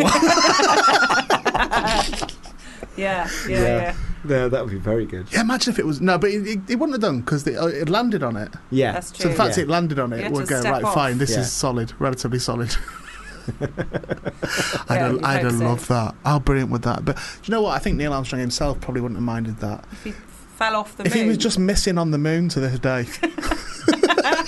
If he just fell into the moon inside it. Just somewhere still inside the moon. And everyone would look up, his family and stuff would have to look at it every night going, he's in the middle of that. Literally the man in the moon. Yeah. Oh, Neil. Neil! That doesn't get referenced enough, does it not? That the first man on the moon was called Neil. Which is why not everyone goes Neil Armstrong. Really, they don't separate the two words. Neil Armstrong. Neil Armstrong. You know Neil. I mate Neil. No, Neil. The one off the moon. I've never thought about it until you just said, but Neil. Yeah. Then they should pick the first man on Mars very carefully, because if it was like Neil and Norman or something, it could be quite bad. I want it to be, with respect to my colleague, Barry. Barry on the Mars. First man on the Mars is called Barry. It's do you remember that guy who used to throw himself out of that balloon really, really high, and his name was Felix Baumgartner? No, what is that? I don't know what that is. He used to go really, really high, and he's got it's the longest free fall skydive thing, and he basically goes into space on a helium balloon, jumps out, right? With a parachute? Yeah, and then he opens it really low. No, some people... No, that's parachute. Trampoline. No, that's the thing. No, people trampoline. do it without a parachute sometimes. They do big dives, because there's a way of doing it when you have the little wingsuit and stuff. Really? Yeah, and people go higher and higher and higher with that. No, this one was just from the top, right, all the way down, and from the top of the world, from the top of the world, from the top of the universe. I want to go to the top. And his name was Felix Baumgartner, which is the kind That's of fine. name. That's what you want that person to be called. Your name, if you do those things, should sound like somebody's made it up for a book. Yep. Yeah. That should be the rule. Definitely. So, are we all in agreement that we write Neil Armstrong out of history? Yeah. Yes. That never happen. mention him again. Never happened. Barry, this is a guy I worked with, Barry, on this podcast thing, met Buzz Aldrin. What? Oh, yeah. Once, Why? Right? Where? At some convention or something. Right? And the pictures of Barry with Buzz Aldrin are amazing because you've never seen someone look less like they want to meet someone than Buzz Aldrin. Okay. He looks proper like, what? Like that. But it was a setup, I think I presume he paid for it. Right. To go and meet him, but it was proper like... But he didn't set him up to say, look like you don't want to be in this photo. He looks really grumpy. Oh. He looks like he hates himself for doing the... He punched a guy in the face once who said it was a fake. Eventually he did that. Yeah. So he didn't just do it randomly one day. No. This was somebody who had badged him for a long time and he just eventually just lost his rag. Yeah. Fair enough. And just smacked him. Asked him to swear on a Bible that he all that stuff. And he just lamped him in the face. But isn't that a weird way of saying it as well? It's like, you could bring a Bible to me now, I'll swear on a Bible that I walked on the moon. As if that's proof. As if that does anything. It's going to hold up, is it? Yeah. I think it's weird that they still use that in court. Swear on the Bible. Yeah, it's an odd thing. That's a good name though, isn't it? Buzz Aldrin, because that could be a made-up name too. He should have been him. Should have let him Not out about first. Neil. It should have been about Buzz. I believe Buzz has the same opinion. Yeah. No idea. Well, I like this idea. Then I like that it's sort of being brought out across different media as well. Because I'm a big sort of fan of that. Do you know what I hate more than anything else in the theatre, and it's a thing that people in theatre often do hate even saying, is there's no record of a lot of this stuff. Yeah. And that really bothers me. And people go, no, it's the theatre, so the theatre exists purely in the moment. It's like, well, it can still exist in the moment, but did no one think to just whack a video camera on this at any point? You know what I mean? And you think of such great productions. We mentioned Rocky Horror before. Imagine if you had a VHS or an old cine film of one of the theatre upstairs Rocky Horror performances. It's lost to time, and now it's a legendary thing that people talk about that it happened. So I like things being recorded for posterity. I think it's a nice thing. Yeah. It's really exciting as well, just to be able to, like, because obviously it's slightly different recording it in the studio and having the stage version, and like artistically it's slightly different. Like you've got to do slightly different things and different tricks. So is it recorded separately? It's not a recording of the live performance. It's not a recording of the live performance. Okay. It's obviously we've rehearsed the live performance, and so that will be what he performs. But we're going to do it just. We're going to play around with it slightly. I mean, the words will be exactly the same, the performance will be exactly the same, but some of the elements that we're using in the stage would just mystify you if we did them in audio. Then you should film it on your phone, right? Yeah. Here's what you should do. Here's the plan. Right, you film it on your phone one night during a live performance. Yeah. Like, do a few so you get a good one. Yeah. Right? And then, I'm not saying they won't all be good, I'm saying, you know what I mean? Yeah, yeah. I presume you have a critical directorial eye, so do a few. Allegedly. Yeah. Right? Keep them in stock. Yeah. Then go to Audible and say, is your audiobook selling? And they'll be like, it's okay. Yeah, well, I've got a video of it. And they'll go, well, we can't release a video, we're Audible. Go, yeah, well, I'm going to release it then. And then, like, start a thing. They'll be like, you can't. And then say, well, all right, I will consider sitting on this if you give Ian a free Audible code. Right. So that you can listen to stuff. It's a long game. Get one for yourself as well. Get one for yourself as well. Right, okay, if. So say that. And then... best of both worlds then, because if you don't agree to it, you can just go ahead and release it yourself with your own new company that does live videos of things that you've just sneakily filmed. Sure. Or YouTube, as it's more commonly known. Well, I guess what's great about that extortion strategy is that Audibles don't have many lawyers, so like it should be fine. Perfect. Do you know what I mean? Because it seems like a lot of effort for you to get a free Audible account, to be honest. I've got an even better idea now. Yeah. Why don't I, whilst he's doing all that, I'll go and become the lawyer for Audible. And then that way, when they're going, we're going to get our lawyers onto you, and then the door opens and they're going, problem. Pincer movement. Okay. And you go, no, I know him. And I'll go, yeah, I know him. Do as he says. So just to clarify, all this is to save $7.99 for Audible. You're going to train to be a lawyer, be the lawyer for Audible. Don't be flippant. It's per month. It's not just it's not just $7.99. I see. Okay, my bad. Because training for a lawyer, that's a really cheap degree, isn't it? That's a really cheap. In 2 months, that makes it 16 quid. Quick as well. It's very quick. It's not going to take long. You can get that done in about 2 to 3 weeks, I think. Become a lawyer, can't you? Read the book of the law, don't you? I think you're all being very facetious because for all you all know, I might be a lawyer already. I've just kept it quiet. Just haven't mentioned it. There's no way you would have kept that quiet. Because I would have been getting a few summons myself. I think I'd be a brilliant lawyer. The world is full of secret lawyers. Well, as we know, you'd lie. Maybe I'm the secret barrister from that book. Maybe that's me. Maybe. To Kill a Mockingbird. Secret, innit? No, there's a book called The Secret Barrister. I'm sure. No, I've never heard of it. Yeah, but you said on air that you'd swear on the Bible, which means you would lie in court. They've already had that happen today. So maybe because I would do that. That's why I keep it quiet. That I am a fully trained up barrister, law bloke. I can't be a lawyer because I once broke into Hampstead Ponds. What? Can you not be a lawyer if you've done a crime? So I jumped over the fence with a mate of mine to have a swim at Hampstead Ponds after hours. She's training to be a lawyer, right? We go for a swim, police turn up, give us one of those little purple tickety things and go, don't do that again. Right. I think hilarious story, not a problem for me in my career. Yeah. Turns out she went through like 7 months trying to maintain that it was just me and her stupid friend who had done it. Really? I guess it would compromise you if an opposing lawyer brought it up. That's true. No matter what you've done, it's like apparently you've got to be just like spotlessly clean, and jumping into a pond counts against you. That's why I keep it quiet. Yeah. I've got loads. Yeah. I nicked a keyring from Forbidden Planet once. There you go. So that'd have me struck off straight away, wouldn't it? Yeah. Right, it's petered out this interview, hasn't it? Josh Roach. You've already said Roach. Joshy, as I call you. Yes. The production opens at the Arcola Theatre on the 24th of June. No, it opens on the 19th of June. You should have corrected that. There's some previews. Yeah, but press night's on the 24th. We've already gone through all of this. I know we have, but there's no point me saying it opens on the 19th when this goes out on the 24th. Oh yeah, Just crack on. It opens tonight. It opens tonight. Opens tonight. It's grand opening tonight. God, I'm nervous. And it runs until that's brilliant. Oh, I am nervous because today is the 24th of June. Thanks, well done. That's good. Runs until the 30th of July. 13th. 13th. Mm-hmm. Did I not say that 30th, then? Did I really? That's how tired I am. I thought didn't you think you said that? Yeah, I did a little bit. I think I was trying to say 13th. Well, it might run to the 30th for all we know. Yeah, it might happen. Yeah. Might get an extension. Yeah. And it will also be released as audio. On Audible. Yeah, you didn't say that on the thing. Doesn't say that, no. I don't know where it's going to be released, is it not? Thanks for coming in. Not at all. And best of luck with it. Thanks. I hope it goes well. Don't out of hand dismiss the idea of filming it yourself. Okay. And put it out on the sly. If you do decide to do that and there are legal implications, we'll have this file deleted. Sure. Because this would be incriminating in court. Yeah. Right, for you as well as the lawyer. And none of us know a good lawyer, wink wink. Oh, we might know one, we might know a good one. Can I put a song on? Yeah.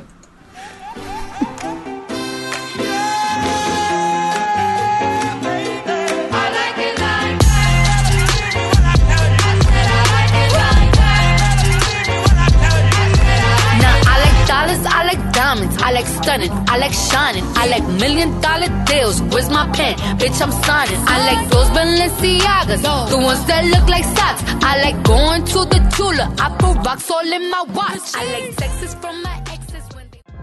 You're listening to Fubar Radio, home of the double play, and of course in the second hour of the show our double play is Cardi B, which you've just heard, which is always followed by friend of the show, Chico.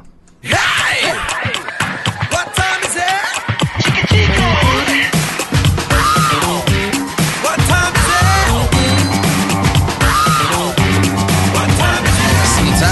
So good, I can't remember back.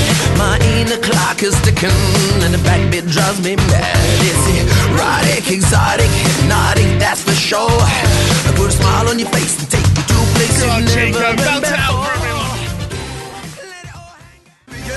Right, that's enough.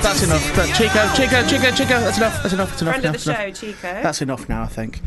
We gave it a 2-3 week grace from having Chico in the studio. We've played a stupid song. It's not stupid. It's nice.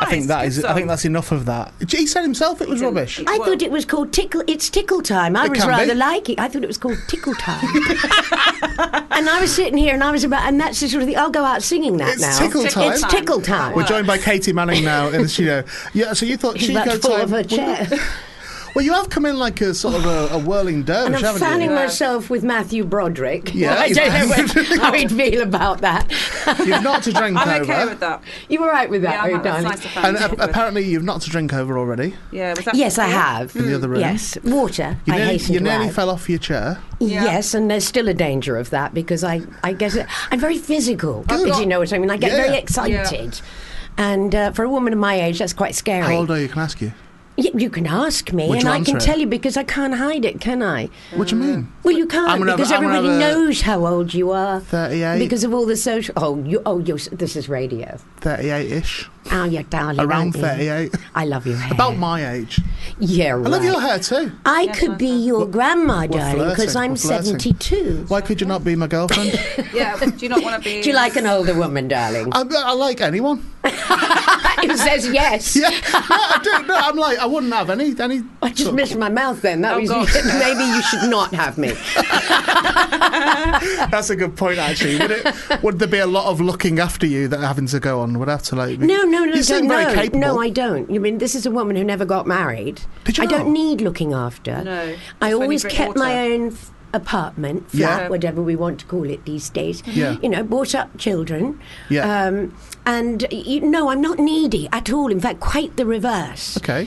It's going well so far. Yeah. But there are little areas where I'm quite needy. All right, but we'll talk about that later. Where are you needy? Where are you needy? No, we'll talk about it right now. Where are you? What time is it? Chico time. It's tickle time. No, tickle time. I need tickle time. Do you know what? Increasingly, as I've got older myself, I think adhere to the idea that I wish to live alone. That I wish to have a place of my own. That I don't necessarily want to share my domain in that, as I have done previously in my life. Well, I'm very, very full on. I mean, I have like hyper energy. I mean, it's actually it's demented energy. Okay. So when I stop, and I'm sort of aware, because I love people, I love everything. Okay. I'm one of those. Yeah. And so when I stop, I need that moment just to sort of breathe. Yeah. And just kind of let the world around me happen without me being involved in it. And I make things, and I love doing things. And I like that moment in a city. So I'm not talking peace and quiet. Once I see too many trees, I start to have a panic attack. No, you can't come to my Don't house take then. me. Oh no, darling, I can't do country. In the middle of a wood, mate. I go out and do my riding. Right. And I mean, I've toured right across Australia. I've done all that stuff. Yeah. But I like the noise of the city. I like the buzz of the city. I get very excited. I want it all around me. That's where we're now incompatible. But you're not going to live together, though. So what the thing we're not. Is that she could come and visit you, come and visit her. I'll come and do my horse riding and my nature because I collect things. There's loads of places you can go horse riding. Well, you see, that's better. Yeah, and it is because that thing when you come home and the first thing your partner says to you is, "How was your day?" And you think, when it's funny, I'll tell you. I don't want that question. Do you know why I don't like that question? I don't like, how are you? Yes. I don't like that question. I don't like, what did you do today? Anything like that. Because I literally have a moment in my head where going, I've just lived it. I don't want to I don't want to relive it. It's like, when, I don't tell people when things aren't good for me. That's when I need to go and take my own little place. And just quietly, because otherwise you're just constantly going over things that are troubling you. It doesn't. But I would happy to listen to everybody else. And having lived with children and teenagers for years and years, I mean, quite frankly, it's quite nice to have your home to go to. It's that space, and we're not all meant to be with somebody forever. No. We kind of feel guilty if we're not, or and do you think anybody is? You say we're not all meant to be. Do you think anybody is actually with the same person forever? Yeah. Some people are able to make that choice and are very comfortable with it, as indeed some animals. But it would be a choice, wouldn't it? It wouldn't be a naturally occurring thing necessarily. Well, we look at why we were put together. Why marriage came into being. And it came into being. That's the dog barking. Okay, that's fine. This is the first time I'm aware of a dog, so I was like, is it? Oh, it's very small, and and obviously the drugs haven't kicked in. Is this your a dog in a bag? Yes. Where is the dog?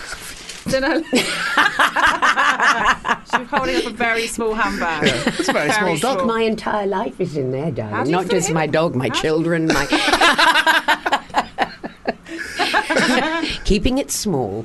But yeah, I think, it was put together so that, you've got two parents for children. There are all sorts of social reasons that we were put in, churches put us together and so on and so forth. And that's another thing, I always said, all my partners, my ex-partners, are all my best friends. Oh, really? Okay. So I think that kind of life has worked for me. I don't say everybody has to do it. My parents were really good together, but my father was away a lot. Yeah. And they were very, I always thought when you and me become an us, that's where the problem begins. Okay. Because we have to, if you can accept your partner's growth and changes, because we're going to keep going through changes. And sometimes we want to change a partner. We think, oh, yeah, you'll be great when I'm finished with you. Yeah. Or, Yes, that's true. I wish I had a surgeon like that, darling. You'll be great when I'm finished with your face, Manning. No, but that's the thing. But you're rather overwhelming, though. And don't say it as an insult at all. I almost then said for your age, and I didn't mean that at all. Well, you can say it, darling, because I don't have all this sensitivity stuff. No, but you can call me Miss. That, you know what? You can call me Miss. I'm happy. Well, I'm going to. I'm quite proud of it, actually. I don't want to be a Miss Manning. Well, no, but you're always like. Have you always been this kind of hyper? I think no. It's not an objectionable hyper. No. It is hyper, though. I know I'm hyper. When my children say, "Mummy," dog's still awake. Talking about your children. Quiet. Honestly, feeding time. Get out the bag. Right now, you just sit and behave yourself. Honestly, no. That training school didn't work, did it? Wait till the children start talking to me. Can we have some more bonkers guests in the future? Oh, gee. Is there a dog here, or is your phone making a dog noise? It's a dog. My phone makes a dog don't noise. ruin it. That's what it is. It's radio. I'm sorry. I thought that too. We could have carried on thinking it was a real dog. Well, I wanted to, but I thought, no, let that one go. They already think I'm nuts. I grew up, and I know this is weird, but because nobody knew I couldn't see, right. I grew up in this really weird, very insular little world. Okay. And all I could do was hear. Right. And do voices. Okay. So... Why could you not see? Sing. Oh, sing, did you say? I thought you said C as well. I did say C. C. Why did you not say? C. Okay. S-E-E. E? Yeah. Oh, goody. Do I get a prize? Have a co-op seat. No. So what was the issue with your sight? Well, I'm not allowed to drive, which is why there are more people walking around the street. Yeah, they tell you it's because you're eyes. And I have no periphery, so I don't know if people are at the side. Oh, okay. I've got several stigmatism, and I'm very, very myopic. Right. But, of course, children work very closely when you see them doing things. Yeah. And it wasn't really till... we got to school, and I was really weird because I didn't know who was my friend that I'd made that day because I couldn't recognise. And so I grew up in this very little world where it was sound, colour that I lived with. Yeah. And it wasn't until we got the first television, and we were one of the first people to get a TV. Right? Yeah. And you still showed off right today. And Daddy said, "Ooh, look what we've got, darling." And I'm walking around going, I can't see anything we've got, because I knew all the blurs. Yeah. And so Daddy put the television on. I think Liberace was on at the time. That should have stopped me ever wanting to see, shouldn't it? No, I'm sorry. I'm so flippant. I get in trouble from my children for being flippant. I don't think he'll complain. I think he's all right. Well, you never know, honey. Do we know? No. And of course I pressed my nose against the screen. Right. And my father said, "Amy dear, I think I've found out what's wrong with the child. I think she can't see." Wow. And so I grew up, and when I went into television, they used to take my big thick, they used to have to tape my glasses behind my ears with sticky tape because they were so heavy that they used to fall off at the end of my nose. Wow. And I just learned I'd had a whole different lifestyle. It's like, I always tell this as a story that sort of tells you my world. I wrote a whole play about it, Not a Well Woman. Okay. And like, I'm driving along with my girlfriend, you see, and I said, "Stop the car." And she said, What is it? I said, Go back. I said, "Those beautiful white flowers, darling. What are they?" And she said, "Plastic bags." And they were covering up the fruit on the tree. Wow. So my life, everybody and everything is beautiful. Yeah. And like when you were doing Doctor Who, I could stand at the edge of a mountain and not feel any fear because I don't know how far I have to fall. Yeah, okay. If you don't see fear, you can't feel it. So how does how you are in real life, which is I presume what we're getting now, how does that coexist? My real life? Did you say real? In real life. Real life, yeah. Oh, okay. Yeah. I'm just this is working real with life. that. Well, you're not playing a part now. No, I always find this interesting when you find someone who's as exuberant as you are, And then when they work as an actor, you've got to portray something potentially very different. So how is that reined in as an actor? Well, that's why I act, because I can do all... it's like people never imagine the stillness that I can produce physically. Okay. Yeah. Mind you, the moment I walk off the stage, I'm like, wah! But, and the focus and the concentration and the discipline. And you don't actually see that when you meet me, because I wake up excited and I go to bed excited, and I won't tell you what happens in between. How do you do that? I'd like to do that. Well, we were talking earlier on. It's Nat's birthday today, by the way. Yeah. Oh, we were saying happy birthday to you, happy birthday to you, Natalie. I think that's... She hasn't got to that bit yet. She hasn't got to that bit. It's my birthday in 3 days. Yeah. Happy birthday to you. Ian, it's Ian. When's your birthday? October the 14th. Oh, that's Happy ages birthday off. to you. No, Give it back. She can come back for that one. No, we'll just go through all the, now we don't have to send each other cards, do we? That's kind of canny, If that was deliberate, that'd be quite a clever thing to do. Because you could go into a casting, very exuberant and full of life, and then when you actually do your audition, you do the part, that makes your concentration look even more intense. Do you know what I mean? You could show a huge difference. Well, you see, that's the thing that people often meet me, and they say, oh, yeah, we know Katie, she's, like this. But what you have to say is, that's who I am. Yeah. I'm not playing me. Yeah. If I knew who I was, I wouldn't be an actress. I'd be an accountant or something, wouldn't I? But it makes the difference all the more apparent. So you kind of look even better as an actor, because God, she really is inhabiting something completely different to what she actually is. And also, I've got that thing. You know how I find it when I'm with my granddaughter, we get on so well. She's 2, and we really are so very much alike. It's that thing of, I find everything every day. Of course, I have my issues in life. I have problems. We all do, but I'm not a result of those. They are part of what we all have to go through in life. And especially now in this extremely difficult, I tweeted this morning, this difficult, troubled world where we have to, we're trying to save the planet. We're trying to change things that are wrong. We can't, is this true? Is this false? Our little brains are zooming around, at 90 miles an hour. And it's really difficult, life at the moment, But we always have to remember, life is a very serious business. But you have to have a spoonful of humour to get through it. It doesn't mean you're dismissing it and so on and so forth. But with this kind of energy that I have, it's because I'm constantly learning new things. I want to learn new things. And as you get older, you've got so much in there, Yeah, of course. that you have to get rid of a lot of stuff along the way. So I always think, get rid of all those things in your life that you no longer need on board. I think Twitter's one of them things. I know you said about tweeting then, but I think Twitter's one of those things. But for you mean? Not for everyone? Certainly for me. See, I think if you tweet to encourage, there's everybody out there. You've got plenty of people on Facebook or any social media who want to give you their opinions, because that is all they are, and they're often very angry opinions, and I think if we start utilising this world to encourage people, and one of the things we mustn't lose, and with all the new technology that's coming along, and we're getting further and further away from communication with each other, one of the most important things we can do is touch and hug, because that really shows you appreciate somebody. And if we lose those senses that we need as human beings, we are screwed right royally. We are forgetting how important we are to each other. I agree, but I also think at the same time, I think she's trying to cop off with me. I think what's happening is I think Katie has come in the studio actually like, I'm going to tell him that the meaning of life is having a proper good old cuddle and everything, and then they'll do that at the end.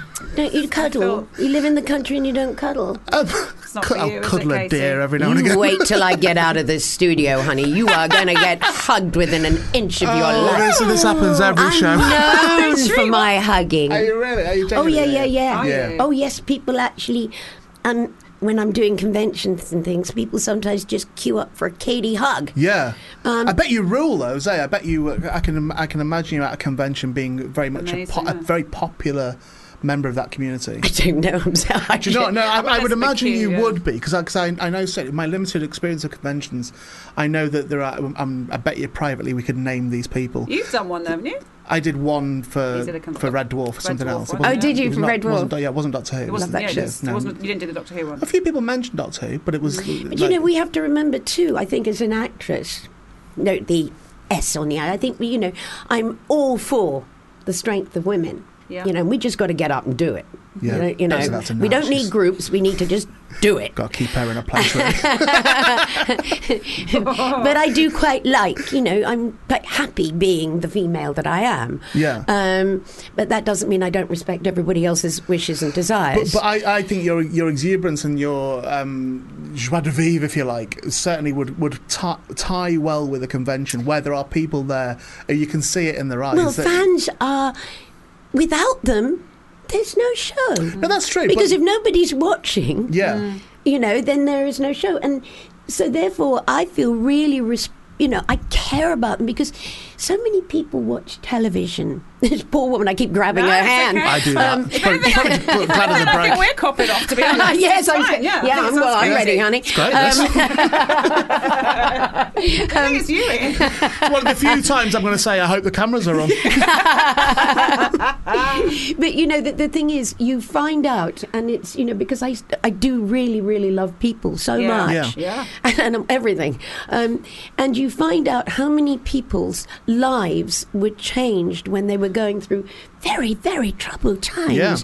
And you feel very responsible and caring and loving, and you want to be respectful to those people and what they've been through.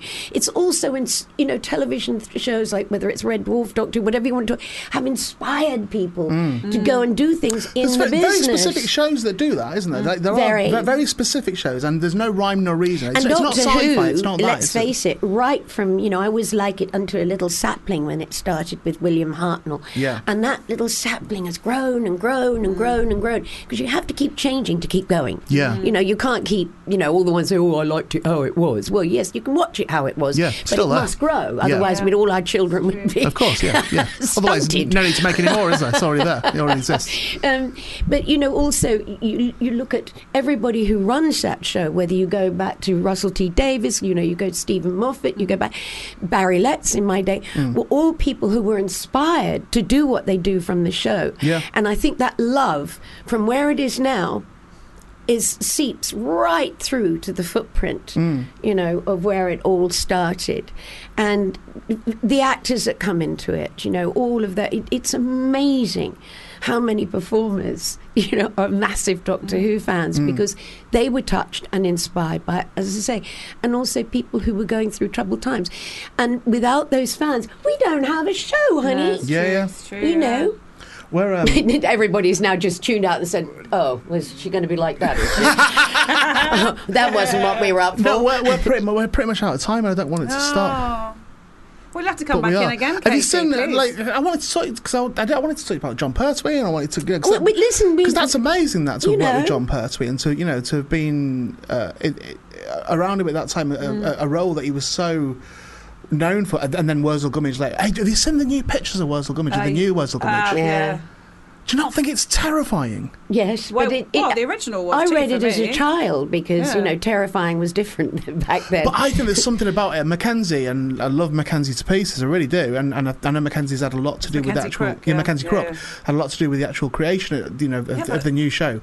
But that image that came out of Mackenzie's, I think the original was terrifying. When I look at the original, that's scary too. Well, I think, and it needs, but it's terrifying. Like something like Doctor Who in a kind of okay way. Yeah, okay. Do you know what I mean? That thing of really do want to go behind the sofa and just peek over the top. But Wurzel wasn't terrifying though. I don't know when those heads got switched around and things. It wasn't a sinister character. A lot of people, John and I knew the book, so John was thrilled because he'd wanted to do it for years. And so we talked about it a lot, because I was one of the few people that could say, well, I read it I read it as a kid as well, yeah. You know, and I think a lot of the books that people read later were much better when you were a kid, you know. Yeah. And he wanted to do that for so long. And I think, once again, he can't do it now. No. So I think Mackenzie Crook is a really good idea, and we can't judge something till we've seen it. No, I absolutely agree with you. And I think we're not seeing him perform or anything. It's been on one image, and Mackenzie's like one of the best actors I've ever met. He's absolutely wonderful. He's wonderful. Yeah, he's really such an interesting actor. Hey, look, we're out. Well, I'm sorry, darling. No, I know don't be sorry. Don't be sorry at all. It's been you two are going to have some special hugs. It's been genuinely lovely meeting you. I'm going to hug you. I'm going to hug you. Yeah, if you can let go of her for 5 minutes. Oh, she's so lovely. Thank you, Katie. Where have you got that idea from? Hey! Listen, I'm instinctive, darling. I know a nice blur when I see one. You know what I'm saying? That's actually the nicest thing. A nice blur. It's really nice. Happy birthday. You're a lovely blur. And we're both doing a little animal print. We love the animal print, yeah. All I can remember is earlier on, Katie said, "Oh, I like your hair." And then she went on to tell me, and I'm blind, so I've got no idea if your hair's nice or not. It looks like it's a nice shape. Yeah, but I know. I come from that era, darling. Men with long hair make me very, very happy. There aren't many around at my age group. I've got to finish the show. I've got to finish the show. I'm copping off. I'll be back next week, God willing. No, you won't. Even better. Thanks a lot. We're going to do this show on the road. Yes. Let's go. Let's do it on Skype. Thanks for joining us today. Thank you, Katie. Thank you so to Josh much. as well, and Stacey. We shall see you again next week. Happy birthday, Nat. Happy birthday. Happy birthday. I can't even say Happy birthday, me, on Happy 27th. No. Yes. Yes. No.